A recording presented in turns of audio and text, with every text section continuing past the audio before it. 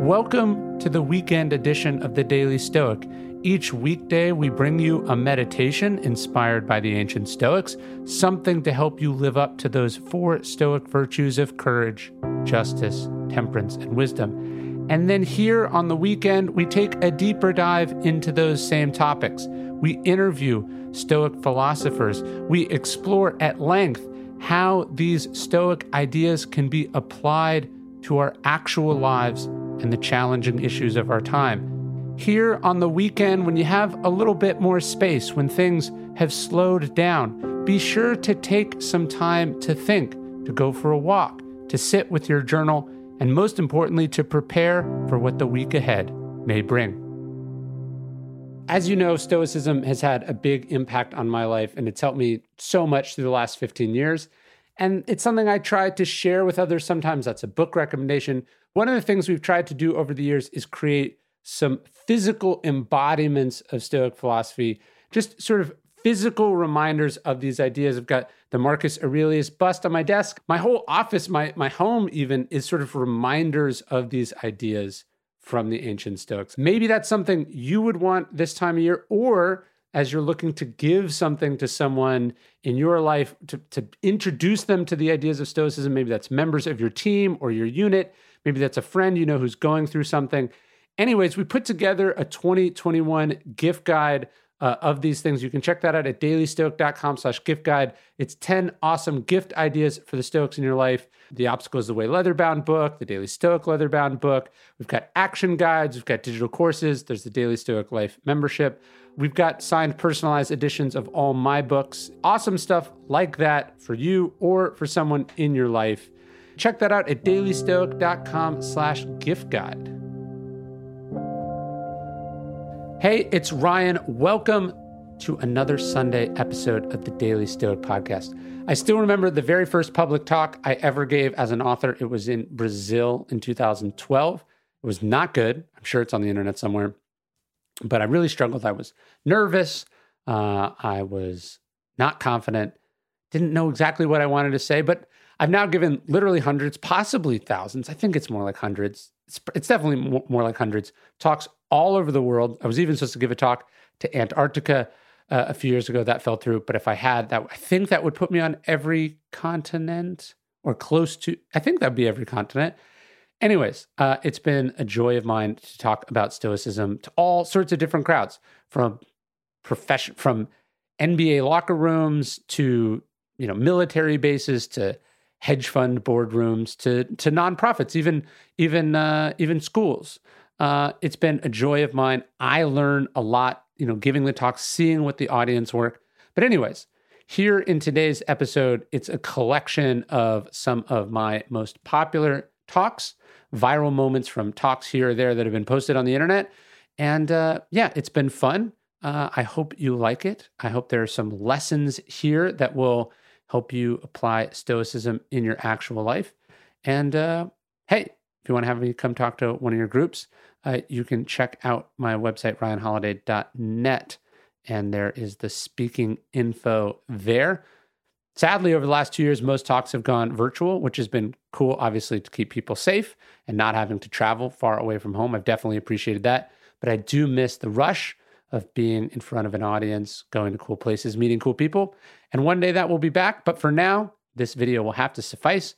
Here are some of the best, most viral moments from my talks about Stoicism for your Sunday morning, afternoon, or wherever you happen to be in the world. It begins with getting up early. On my farm, I like to wake up early. I don't have an alarm clock. My kids are my alarm clock.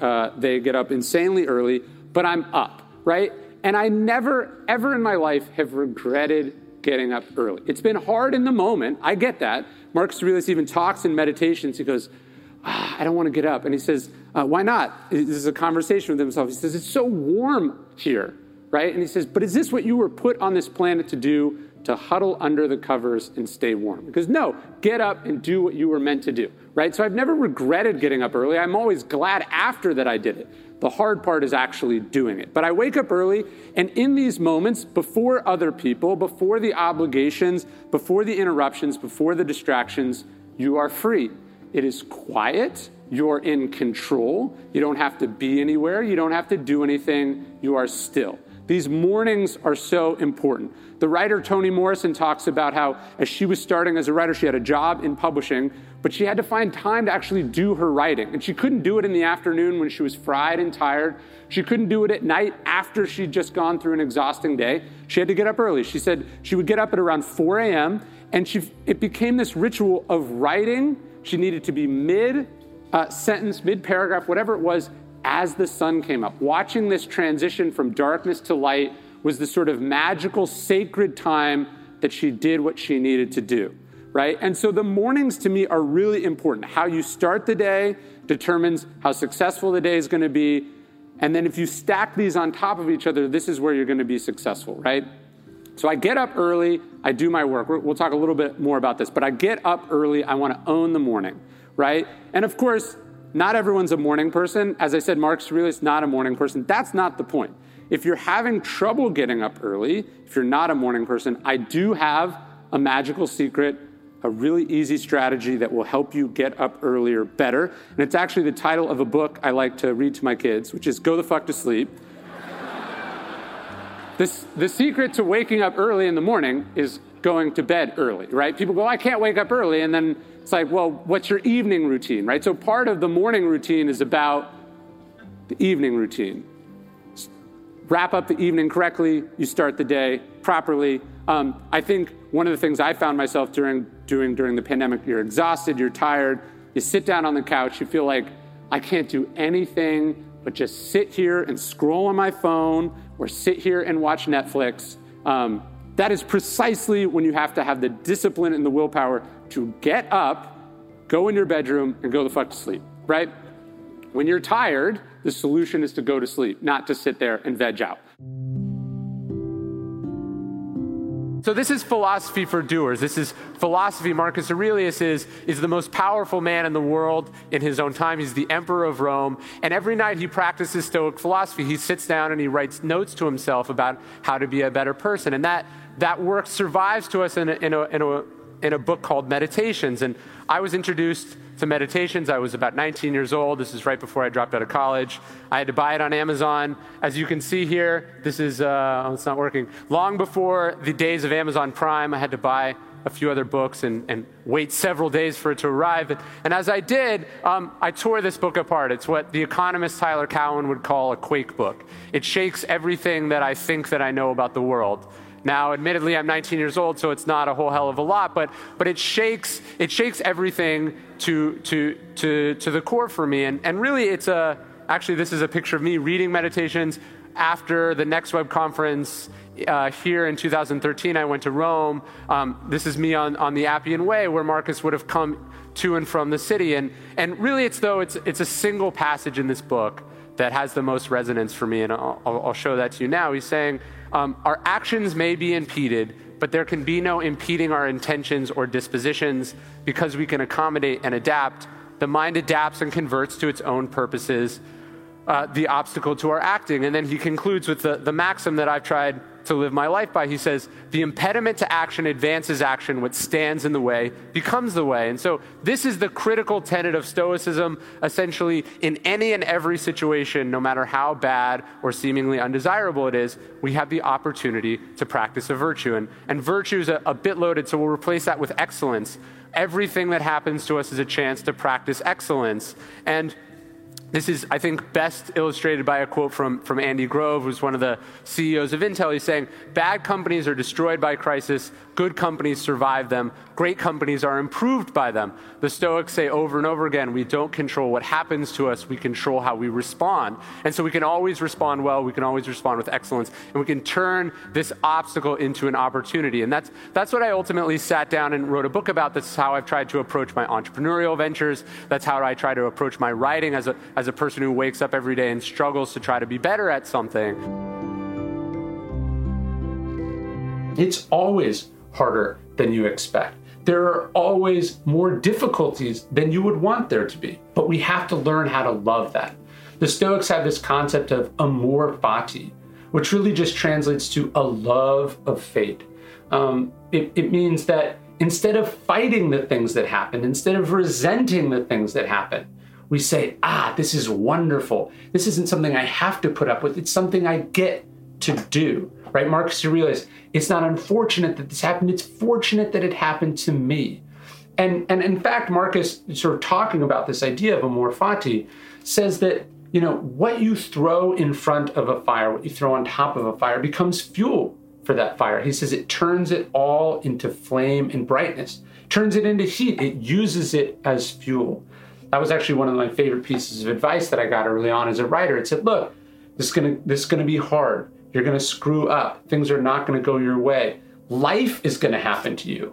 But the good news is all that stuff is fuel. It's all material. You can transform it into art. You can transform it into connection. You can transform it into sentences and books and whatever it is that you make. But it's not just writing that's true for. It's all fields, right? If we didn't have our experiences, we wouldn't be able to have the insights, the connections, the ideas that allow us to move forward as creators and leaders. So we need this stuff to happen. And instead of resenting it, instead of running from it, we want to absorb it. We want to turn it into flame and brightness. But think about what Marcus is saying. He's saying what you throw on top of a fire is fuel for the fire. It consumes it.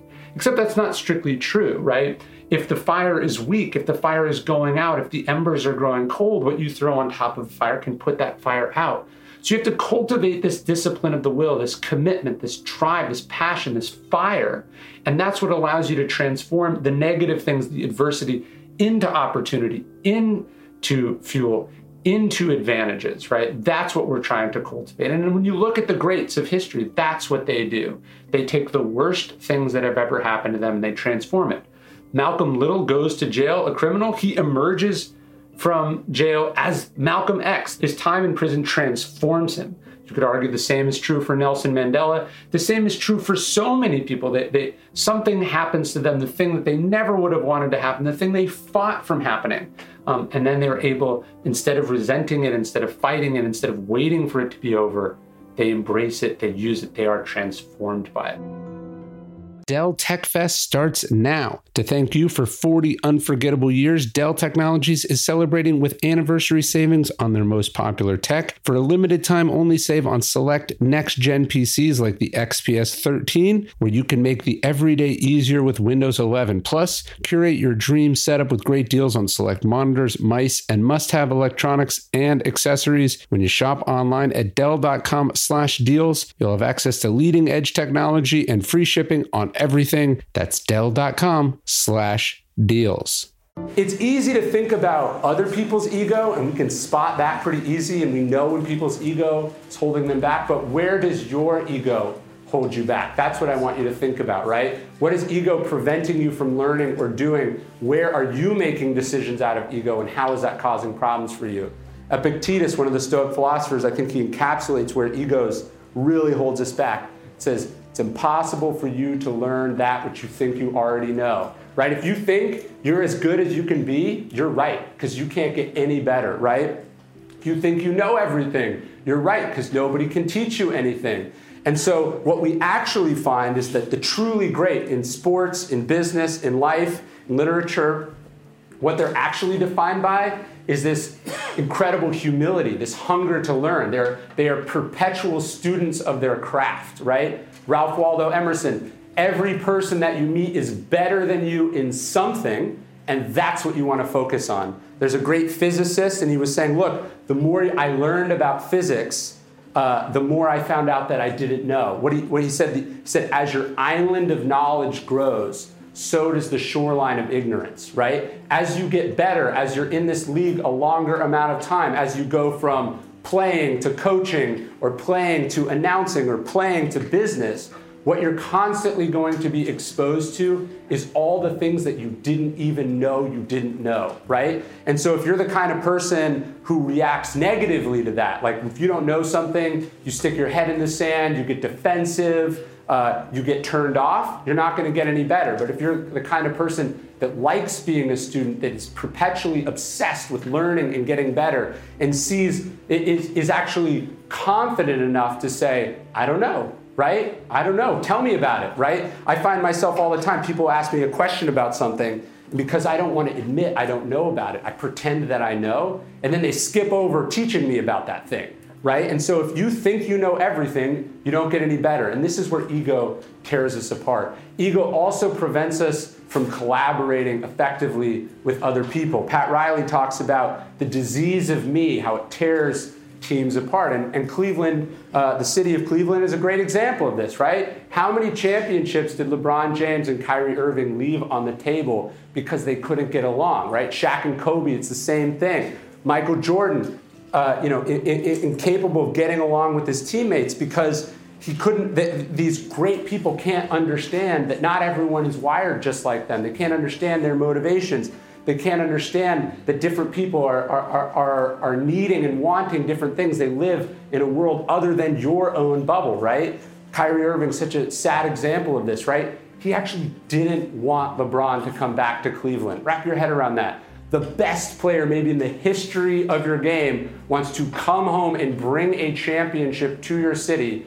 And he says, no, but now I'm not going to be the number one guy on the team anymore. What kind of bullshit is that, right? And the same thing ends up happening to him when he goes to Boston. And look, the same thing's going to happen to him in Brooklyn if he can't figure out how to keep this ego in check. But LeBron's not blameless in this either, right? It doesn't occur to LeBron that this had been Kyrie's team and that Kyrie hadn't made as much money as him and that Kyrie wasn't as famous as him and that Kyrie was not getting the same special treatment as LeBron. It totally catches LeBron by surprise when Kyrie demands to be traded, right? And this is ego on both sides. It's teammates living so much in their own bubble, so much in their own head, so ignorant of what other people are going through, what other people want and need, that they leave wins on the table. So the disease of me, it's not just costly and it makes us miserable. It does make us miserable, but it tears teams apart, right? And if you think back even again to the Bible, the story of David and Goliath is ultimately a story of ego versus confidence, right? Goliath thinks he's invincible. No one can beat me. Look how big I am. No one's beaten me before. Obviously, I'm unbeatable. David hears the challenge from Goliath, and he says, I think I can do that. But I'm small. I don't have the advantages that Goliath has. And this is why he fishes a few stones from the river and he attacks Goliath in a surprise. He hits him with a stone with his sling. And then this is a famous painting of the story. He cuts off Goliath's head with his own sword. But engraved here on the hilt is the acronym HOCS, which stands for humility kills pride, right? This is the timeless cycle in prize fighting, right? The underdog beats the overconfident champion, becomes the champion, becomes overconfident, becomes egotistical, stops training, stops getting better, and then boom, they're beaten by a younger version of themselves, right? That's the cycle. That's what ego does. So confidence and ego isn't the same thing. Confidence is an understanding of our strength, but also an awareness of where we're weak, of where we need to get better. Ego is this sort of delusional sense that we have no weaknesses and we have unlimited strengths. And so we see in philosophy there is no ancient philosophical school or religion that says ego's great, we need more ego. Ego is the key to happiness, right? They all say the opposite for a reason. And then that leads us into the last lesson I wanted to talk with you guys about. This is the idea of an inner scorecard, right? How do you measure success? How do you actually determine what success is for you, right? Is it winning? Is it making lots of money? Or is it being the best version of yourself, right? Warren Buffett, super rich, super successful by any external scorecard, right? Any external measure. He's one of the best investors and financiers to ever live, right? And yet he's saying that it's more important to live by an inner scorecard than an outer scorecard.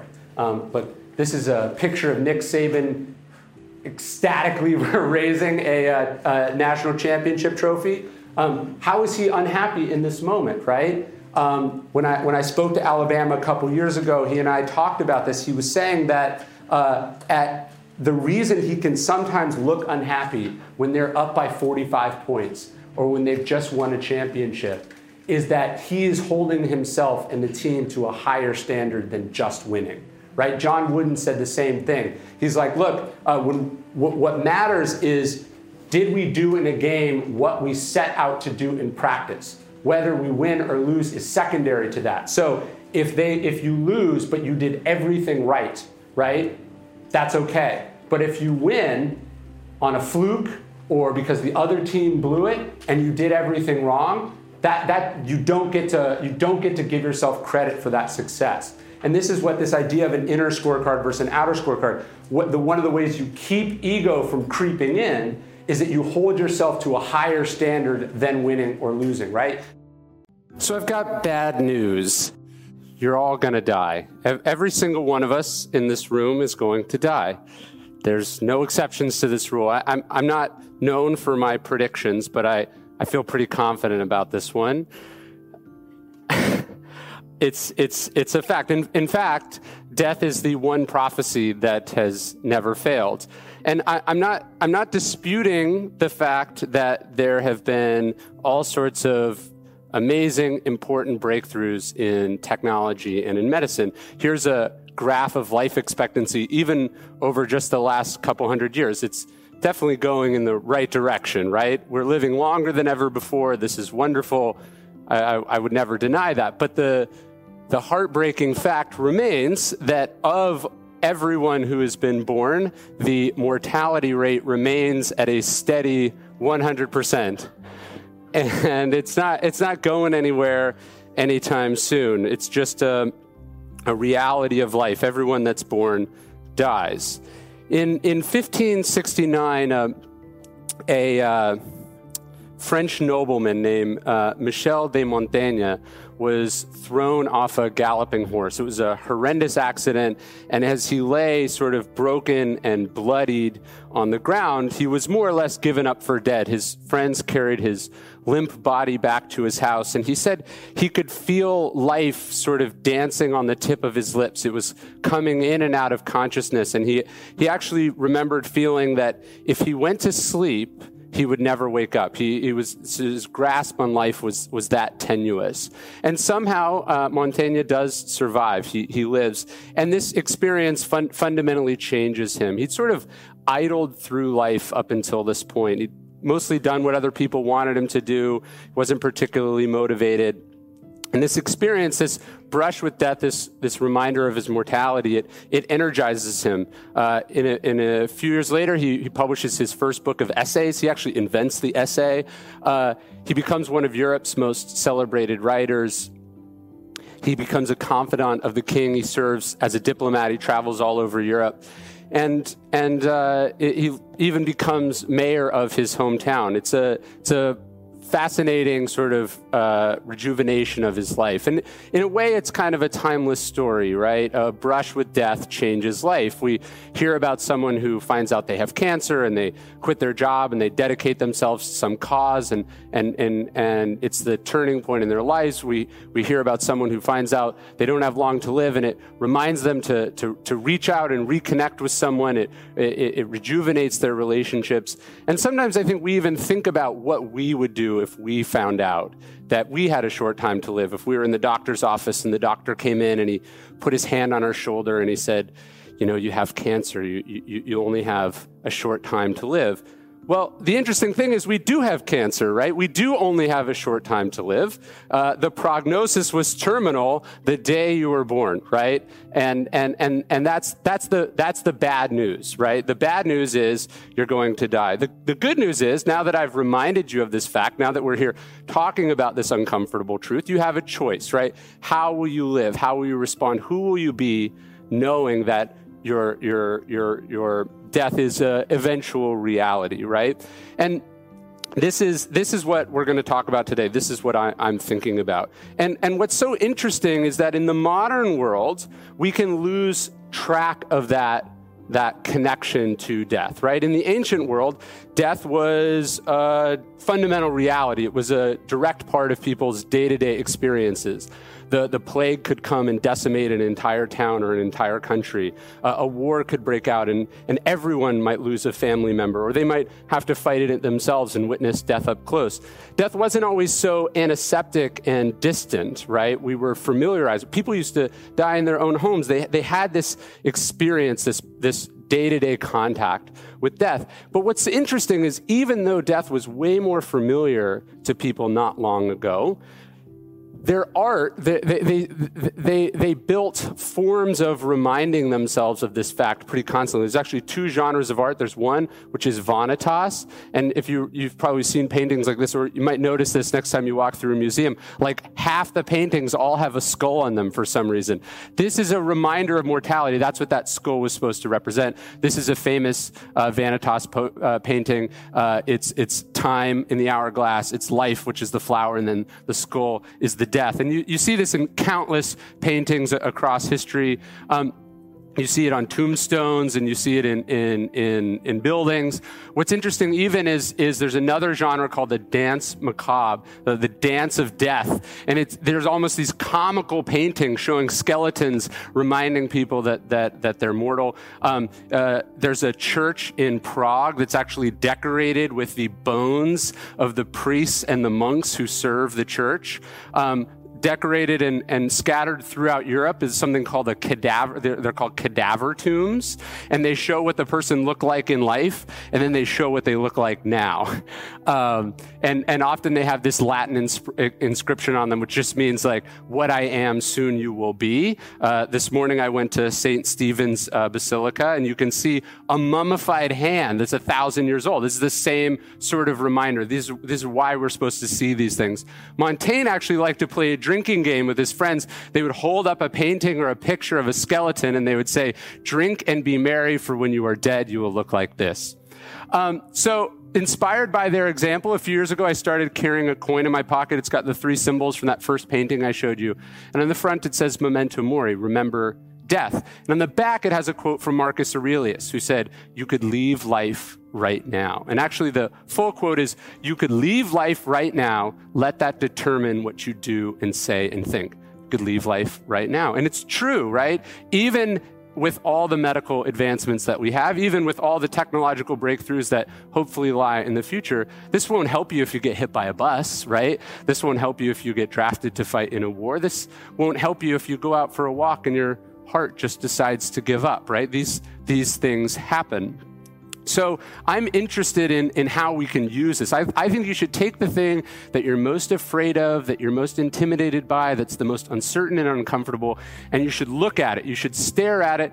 You should take these obstacles that we face in life and use them to your advantage. That's what this idea of the obstacle is the way means. It's how do we find a way forward through the thing that is most scary and most uncertain. And the good news is actually when you stare and think about death, that it can have an energizing effect, right? When you know that your life is short or potentially uncertain, it concentrates your mind. It gives you focus. It gives you priorities.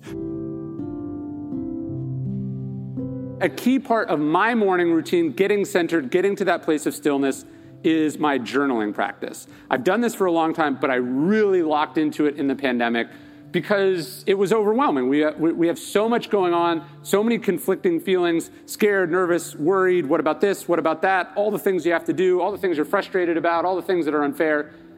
The journal is the perfect place for that. I use a bunch of different journals. I have a journal. It's weird. I know I do my own journal, but there's a question that it asks each day. I answer the question. I have a gratitude journal I do. There's a really good journal I love called the 1 line a day journal. So if people are like, where do I start? I can't get started. I've tried to start. It's not worked. I love this one because everyone can do 1 sentence a day, right? And what I love about this journal is I'm now 5 years into it, and there's 5 slots on each page. So I can see where I was a year ago, 2 years ago, 3 years ago, 4 years ago. You can see, it's this awesome way to track progress, to track your moods. You can see how you have patterns. But the point is, it doesn't matter how you journal. It doesn't matter if you do it on your phone. It doesn't matter if you do it on a note card. It doesn't matter if you do it in a book. I don't really care. But the idea is take some time to sit down and reflect and explore your thoughts, right? I do it in a lot of different ways. I do it when I'm traveling. I do it at home. But I always sit down and I do this journaling, right? Even my work itself, I do on note cards. I'm always writing stuff down. Work it out on a piece of paper. There's something special about that, which goes to something I wanted to point out, which really struck me. I'm sure many of you read Anne Frank's diary when you were in school, or you've heard of it. You think about how insanely stressful and scary that would be. It'd be insanely stressful and scary to be a 13-year-old girl, let alone locked in an attic with your parents and another family, worried about what's happening in the world. But she has this great line in her diary that I think about. She says, "Paper is more patient than people." Instead of vomiting your thoughts on your employees, on your friends, on your coworkers, on the driver in front of you who's taking forever, put it on the page. The page is forgiving and patient. It keeps secrets. It doesn't care. It doesn't care if you're contradicting yourself. It doesn't care if you're being a baby. It doesn't care if you're whining. Just put it down on the page. The page will help, right? And I love the idea of having distance between you and your thoughts. Part of the reasons we're worked up and anxious and stressed is that we're trapped in our heads with all this stuff, right? And you get it out and you see it from a distance and you go, I don't even agree with my own thoughts here, right? I don't even like this. I'm not going to choose to carry this around. So putting it down on the page is just really important. These are some of Kennedy's doodles during the Cuban Missile Crisis. He was writing notes to himself, thoughts, but you can see his sort of brainstorming, working out of the stressful situation he's in. And this is what journaling can help us do. I was in Milan a few years ago, and I got to see some of Da Vinci's journals, right? And I think it's also important, just as a creativity exercise, right? The journaling, the working, the sketching out, this is what creates the work, right? You can't have the Last Supper without the journals, right? So the idea of exploring, keeping a commonplace book, a place you collect ideas, you work out your thoughts. This is a really important exercise.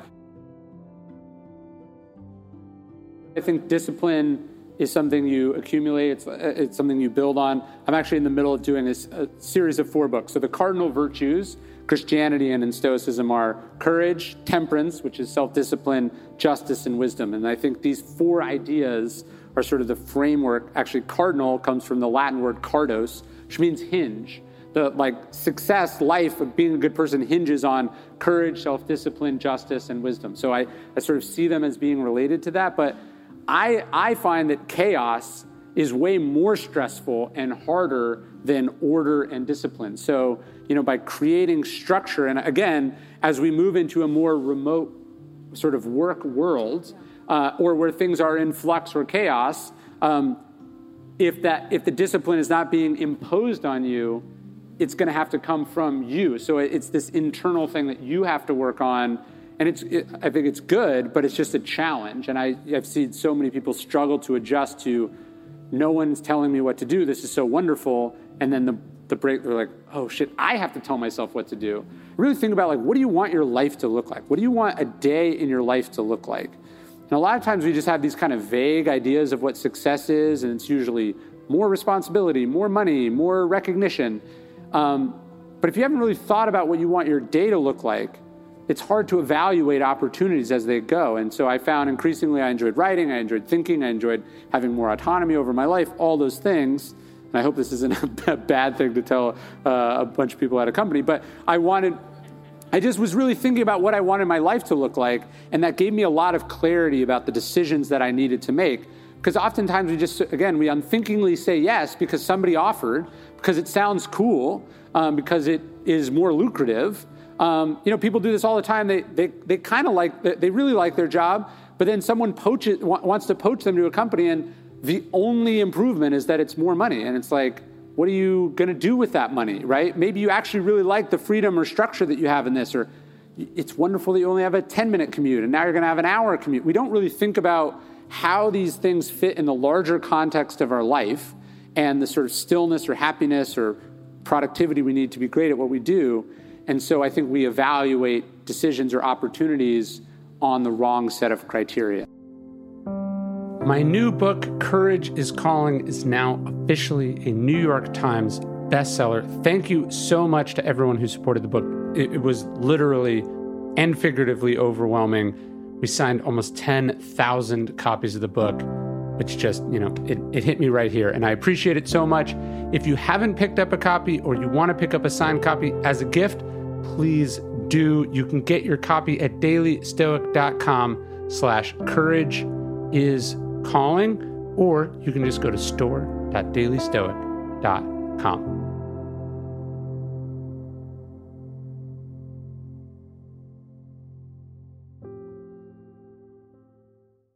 Hey, Prime members, you can listen to the Daily Stoic early and ad-free on Amazon Music.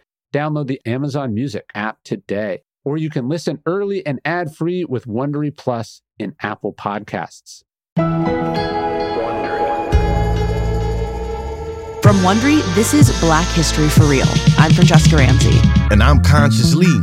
What do most people think about when they hear the words Black History? Rosa Parks, Reconstruction, MLK, February, Black History Month. Exactly. There are so many stories of Black history that we just are not really talking about or thinking about, especially outside of February. And we are about to flip the script on all of that. Because on this show, you're going to hear a little less, in August 1492, Columbus sailed the ocean blue. And a little bit more. She is a heroine to some. As a fighter for black rights, she is a villain to others.